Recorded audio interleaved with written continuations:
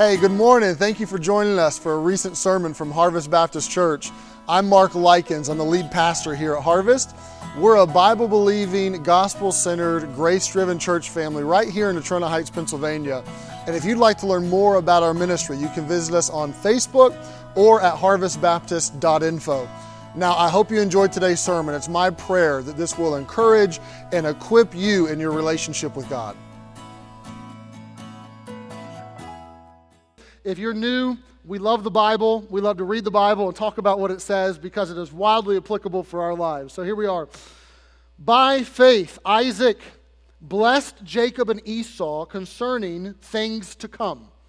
By faith, Jacob, when he was a-dying, and I love the way it puts it, he wasn't just dying, he was a-dying, blessed both the sons of Joseph, that would be Manasseh and Ephraim, and worshipped, leaning upon the top of his staff.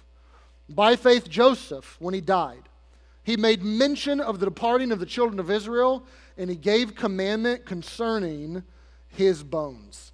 I think that there's a few lessons here. I'm just going to give you three. I'm going to give you a lesson for fathers, a lesson for our faith, and then a lesson that was for the future. So let me start with the fathers.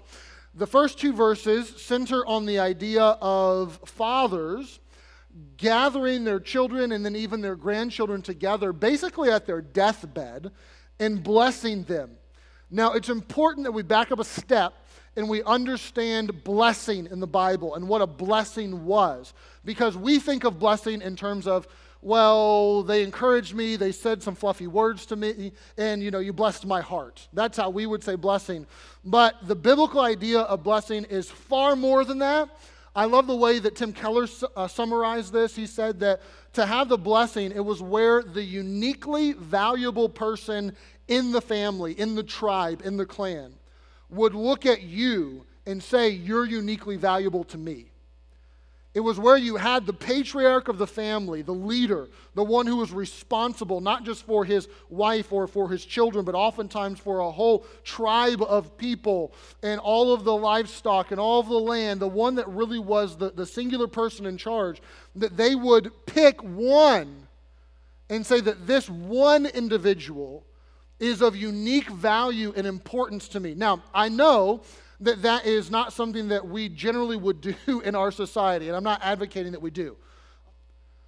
And if you've ever had anything like this happen to you, you know how powerful it is.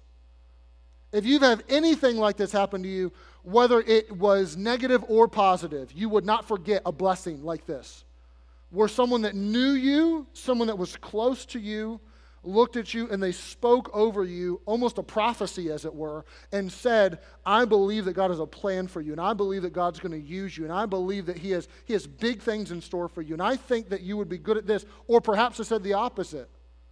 And they said, you're never going to amount to anything.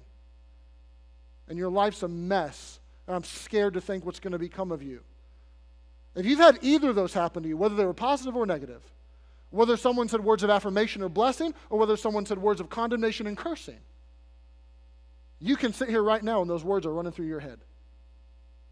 It may have been 10 years ago. It may have been 50 years ago.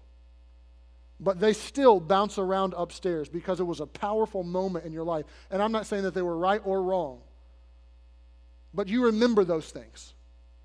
And what it's saying in the first two verses is that there are these men, and they get their boys or they get their grandsons, and they sit on their deathbed, and they speak over them, and they bless them. And it demonstrates a very practical lesson. Now, there's some spiritual lessons we're going to hit in a minute. But on a very practical note, it demonstrates the power that spoken words, especially in a moment like this, have from a parent or a grandparent to their children or their grandchildren. You may not even realize the power that God has entrusted to you when He made you a parent. But when He made you a parent, He gave you the power to speak words of condemnation or blessing to your children that will forever shape them. Not completely make them the person that they are, because there's a lot of personal responsibility that goes into that. But you have a unique power as the mother or the father or the grandfather or the grandmother to be able to speak words and blessings that shape your children or your grandchildren. Dads especially, understand that your children want a blessing from you. Some of you know what it's like to not have a blessing from dad or to have daddy issues. But dads understand that this is a gift, a power in many ways that God entrusts to you, that you are to steward well. And the point is that this is a gift. This is a power of sorts that fathers have been given to steward well. And some of you know what it's like to have that not stewarded well from your father, and I am sorry for that. I hate that. Some of you right now, though, have the ability to steward it well yourselves, and you shouldn't take the broken script that was handed to you from your dad or from your granddad, but you should alter that script and you should use this. You should be a dad. A dad that is this sort of dad that will bless their children. Now, in my pastoral experience, there's 5 types of dads. And I'm going to hit these real quick, okay? These are the 5 types of dads I see. There's the dropout dad. The dad that says, this is too tough. I didn't realize they'd be this crazy. I didn't realize they'd cry so much. And they're out. Or the dad I mentioned earlier that's going to perpetuate the abortion pandemic and is going to encourage and maybe even beguile or manipulate their girlfriend or fiance or wife or whoever to go have an abortion because they don't want to step up. They don't want the responsibility. They want to shirk it with all that they have, and they're a dropout dad. There's also the deadbeat dad. The deadbeat dad is there, is in the home, would say, that's my son, that's my daughter, I'm a dad, but just is a loser, frankly. Won't step up, won't actually really own the responsibility, will want to shift that responsibility perhaps to his parents, the grandparents, or to the wife, or to someone else, but will never really own it. And many times the deadbeat dads, in my experience, are the younger dads that are so locked and loaded on having a good time and never shifted out of 16-year-old mindset to 26-year-old I'm a dad now mindset, that they just want to play and they want to have fun and they want to play and they want to have fun and they never want to take the responsibility and actually step up and be a committed, involved, true dad. And so don't be a dropout dad. Don't be a deadbeat dad. Those are not good. I mean, most people in society, even if they don't have a biblical understanding or framework, they would say that's not healthy. That's not good. And dads, I know. Moms, I know. That being a parent is responsibility. It is work. I'm not pretending that it's not. But it's good. And it's healthy. There's an old adage that's floated around churches that men especially are like trucks that drive straighter when you put a load on them. And I think that's largely true. Kind of some homespun wisdom, but it's largely true. The responsibility of you being a dad is not a bad thing. Own it. But then you have beyond that, you have the driven dad. And I see this even in churches often. Where dad says, I am a dad, and I'm going to provide for my family in really supreme ways, but they're driven in their career. They're driven to advance. They're driven to earn money, and they're driven to have stuff, but they're not really driven to be a dad. They're driven to climb the ladder. And you need to know if that's you, it is very easy. Men, I understand, especially if you're my age, if you're in your 30s, if you're in your 40s, it is very tough to keep a balance because your job is vying for your attention and for your energy and for your best product and your best work. And your wife is vying for your time and for your energy. And your children are vying for your time and for your energy. And then there's things to do at church and commitments you've made there that are vying for your time and your energy. And it becomes very difficult to balance all of that. But more often than not, if someone gets out of whack and out of kilter, it is they get so driven and so focused on the work side of things that they begin to neglect their spouse or their children. And you need to know that more than getting stuff, your kids need you. They need you to be there, to listen, to be involved. More than pursuing the next promotion or the next bonus, you need to pursue their hearts and be a dad. The fourth one is the dedicated dad. I love dedicated dads, and I see dedicated dads that are Christians and not Christians. Dads that are involved, dads that want to prioritize, dads that want to talk and converse, dads that want to have vacations and go camping and help and train and teach, and they want to be involved and they prioritize it and they work at it. It's a beautiful thing. It's a beautiful thing, but there is one better. if you're a Christian, it should be disciple dad. Because if you're a disciple, you're going to understand, you're going to be dedicated. You're not going to be a deadbeat or a dropout. You're not going to be so driven that you're out of whack. You're going to understand what the Bible says about being a dad. And you'll be dedicated, but you will add to it. It'll be like dedicated plus. You will add to it. That not only do I teach my kids about hard work and earning money, but then I teach them Christian values on generosity and how to steward that money when it comes their way. Not only do I pursue their hearts and get to know them and try to help them and guide their future and give them wisdom, but I also try to give them righteousness, and I try to help them see that God has a plan for their life and that He wants to guide and that He has big things in store for them. That's a disciple dad. A dad that is committed, that wants to study the Bible with the kids, that wants to read or pray or come to church, and the kids don't have to drag dad to church, but the dad oftentimes drags the kids to church. Be a disciple dad. Here's the point. These men, they came to the end of the road, and they got their sons, they got their grandsons, and they had spiritual moments with them where they spoke God's promises and God's blessings over their children in a significant, impactful way by faith. That was a spiritual disciple dad when Isaac did that. That was a spiritual disciple dad when Jacob did it. Be that dad. There's also a lesson for our faith. So it's not just a lesson on fatherhood, although that is important and although that is certainly in the text, but there's also a lesson in the text on faith. There is an afterlife. There is life with God. He will destroy sin and death. There is a resurrection that awaits us. They're talking about facing death with faith. And this happens all through the text. There was faith, and I want you to see it very quickly. Isaac blessed Jacob and Esau, it said, right? So, Isaac knew the promises of God that were given to Abraham were handed down to him, and Isaac then hands those down to Jacob. Now, he handed them to Jacob by accident because Jacob tricked him. And then Esau came along and said, bless me too. And Isaac told him in no uncertain terms, I can't bless you like I blessed him. I gave it to him. And you're left wondering, if you read the text, like, why not just take it back, dude? Like, you want to bless Esau, Jacob tricked you. You are aware that Jacob tricked you. Why not be like, I cross my fingers, Jacob, like, psych, like, the blessing's not yours, right? It was a faith moment in Isaac's life because Rebekah, if you remember the story, Rebekah was told by the Lord when those boys were in her womb that the elder would serve the younger, and that the youngest one would be the one on top and the youngest one would be the one with the blessing. And Isaac resisted it his whole life. He didn't buy it, and he wouldn't do it. And he was fully intending on blessing the older, Esau. And then all this unfolds, and I really believe it was a moment where the penny dropped, and Isaac said, I give up. God said it, and I didn't want it. I didn't want what he said. But I give up, and I believe in him.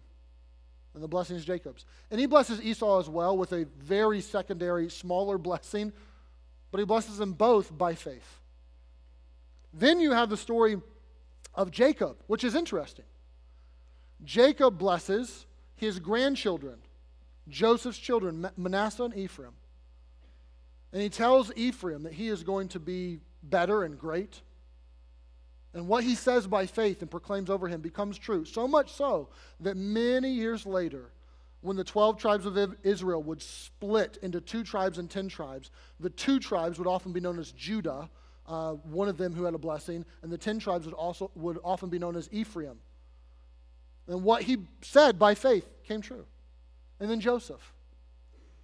If you read that, you're almost like, if you're not familiar with the biblical accounts, you'll read it and say, what are we talking about? He said his bones? He gave them commandment concerning his bones? Who cares? What is that about? And here's what Joseph did. Joseph is in Egypt. Joseph is a ruler in Egypt. But Joseph knows that God has given Abraham and his descendants a promised land.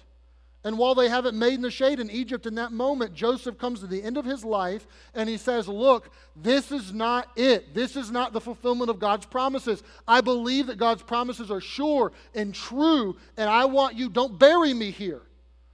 Take my bones with you when you go out of this place, because one day you're going out of this place, and when you get to the promised land, bury me there. And if you read Exodus, you'll find they carry his coffin out of Egypt. And if you read Joshua, when they settled in the land, you'll find in Joshua that they buried Joseph's bones there. Why? Because he was a man who had enough faith at the end of his life to say, God said this would happen, and although I'm not seeing it in my life, I believe his word. I believe his promises. They're true, and I'm banking on them right now.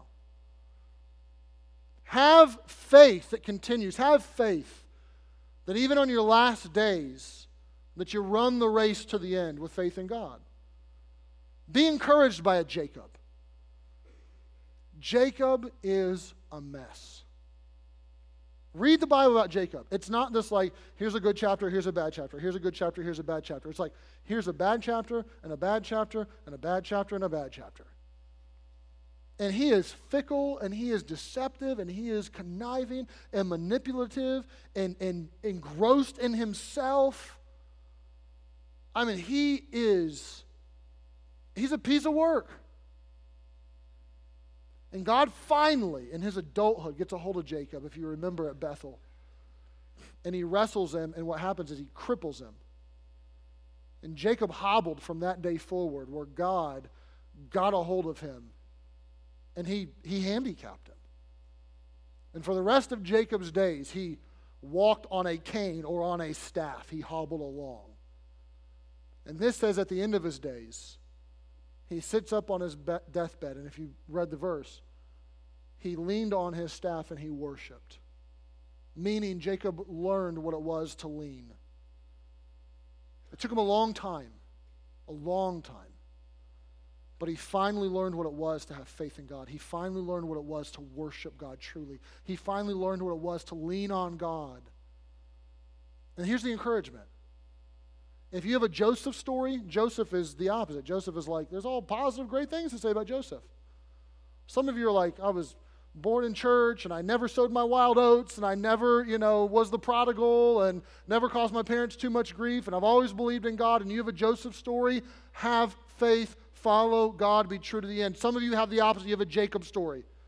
And it's mess, and it's dirty, and it's nasty, and you're not proud of it, and you don't want people to find out, and there's skeletons in your closet, and then there's another closet behind that with some other skeletons, and nobody knows where the bodies are buried, and you don't want to tell them, and there's all that in your past.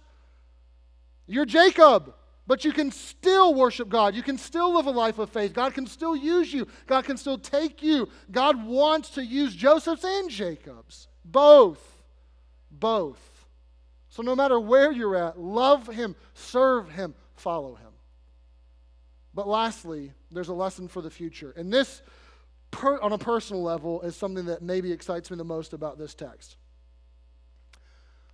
I mentioned earlier that the youngest would get the blessing typically. And they got like 95% of the blessing. Like 95% of the inheritance in the land and all that sort of stuff. It was the law of primogeniture. That the oldest got it. It's the way it was culturally. And there was a reason why it was culturally. In that day and age and in that culture, you really didn't have a middle class. You had those that were the rulers, and they were few and far between, but families that would rise to prominence and would be families of reputation. And you even still see this, not necessarily in our society as much, but you would go back a couple hundred years to even like a Great Britain society or those sorts of things, families that are aristocratic, or families that now the bloodline's being passed down in ruling and reigning in the monarchy. Those sorts of things still exist. And that's the way it was. You had these families, and then you had everybody else at the bottom. And if your family could get to the top and could be respected and could be a family of influence and power, you wanted your family to stay at the top. And the way you did that was not by diluting all of the family's assets amongst 12 sons. The way you did that was by vesting them in the one person, typically the oldest, who you felt was the most responsible and stood the best chance of keeping the family on top. And so it would go to one person. But if you read these accounts, all three of these verses, and you were, say, in 1000 BC, let's say you teleported back to that culture, and you knew these stories and you read your verses, you'd scratch your head. You would be befuddled. You would say, what is going on? Like, every one of these are so topsy-turvy. This makes no sense. that Isaac gives the blessing primarily to the younger, to Jacob, right? Jacob takes the blessing and he gives it not to a son even. He goes down to his grandsons. And when the grandsons come in, if you remember the story, Manasseh is older, Ephraim is younger. He sits on his bed. Joseph brings the boys to get a blessing from Jacob, and he puts Manasseh under the right hand of Jacob. And he puts Ephraim under the left hand of Jacob, the right hand being the primary blessing and the left hand being the secondary blessing. And Jacob sits up on his bed, he leans on his staff, and then he does this. He switches it. And if you read the text, Joseph grabs his dad and says, Dad, like, dementia? Like, what's going on here, buddy? Put him back. Manasseh's older. And Jacob says, no. The younger gets the blessing. And then Joseph, right? We read Joseph. What did it say? He gathered the children of Israel. Now, you're tempted to think children of Israel, you know, how it's used as the Bible unfolds, all this big nation. It's not that, okay? The children of Israel, or the children of Jacob, are 12. Joseph's one of them. When it says he gets the children of Israel and tells them this, he's getting his brothers, right? The brothers who betrayed him, the brothers who tried to kill him, the brothers who sold him into slavery, and he speaks faith over them, and he encourages them spiritually, and he has this moment with them, and all three of the accounts are so backwards and are so weird compared to the cultural norms, and they're so just distorted in many ways, and you're left wondering, what, why, how, what is going on here? And it's a lesson for the future. Because, and I'm almost done, this is it. The blessing was when the person of unique significance and value would look at someone else and say, you are uniquely significant and uniquely valuable to me. And while it gets all mixed up here, it is meant to whisper that this was going to happen in the future. That God was up to something here, and God was establishing a pattern here, and God was establishing a pattern of the firstborn kind of losing the blessing, but those that didn't deserve the blessing or normally wouldn't get the blessing are getting the blessing instead, and it's meant to whisper in really dim ways what will be reverberated and echoed and will become louder and louder as you go through the scriptures until eventually you get to Jesus, who is, as Colossians would say, the firstborn of all creation, the Son of the Father and the Son, right?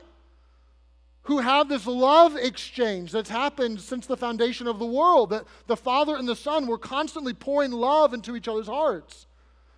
That if you've ever walked into your child's room at night and seen them sleeping, and your heart just overwhelms with the joy that you want for them and the hope that you want for them and the love that you have for them, that is a dim whisper of what the Father and the Son had as they poured love into each other.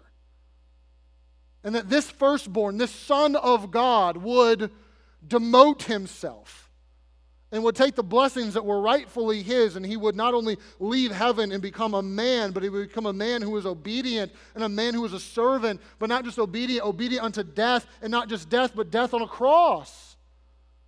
As Galatians 3 would say, as he hangs on that tree, cursed is everyone who hangs on a tree. And he takes the curse for us. And what you have on the cross is the firstborn, is the Son, is the love, the unique one, saying, I am putting that to the side and I'm giving that up and I'm taking a curse. Why? So that you and your curse can be put to the side and you can receive the blessing. It's actually meant to whisper the gospel to you that one day there would be a topsy-turvy event. That God, in his wisdom and knowledge, would in many ways set aside or forsake the firstborn and would forsake the one who would get the blessing, you would think, and would instead give it to children who didn't deserve it. And it's meant to communicate something that was for the future, but now is not for the future, but is for today. That in Jesus, he takes our curse and we get his blessing. We get in Jesus adoption, inheritance, love, glory. And in the cross, the singularly most unique, most valuable being in all of the universe, the King of glory, would look at us and say, you're uniquely valuable to me. I will go to my deathbed, I will go to my death cross, and I will prove it to you. I will pour out love to you and show you that I want to give you a blessing. And if that doesn't excite your heart or cause your heart to worship and to say, not because I earned it, not because I'm good, not because there's anything great in me, but because he just graciously wanted to do it, that the uniquely valuable one would tell me that I'm uniquely valuable, I dare say not only should that cause us to burst with praise, but it should help us. What could overcome if you did have a bad father who never blessed you? Maybe that. Maybe the God of the universe saying, I have a blessing for you. Many of you have received that. You've accepted Jesus Christ by faith, and he's your Savior. Some of you haven't, and if you haven't, I hope that you will. But if you have, see the diamond that is the gospel from a different angle today. Get a different aspect. It was a blessing. It was God blessing you. And if you can get a blessing from him, what else do we need? What else do we want?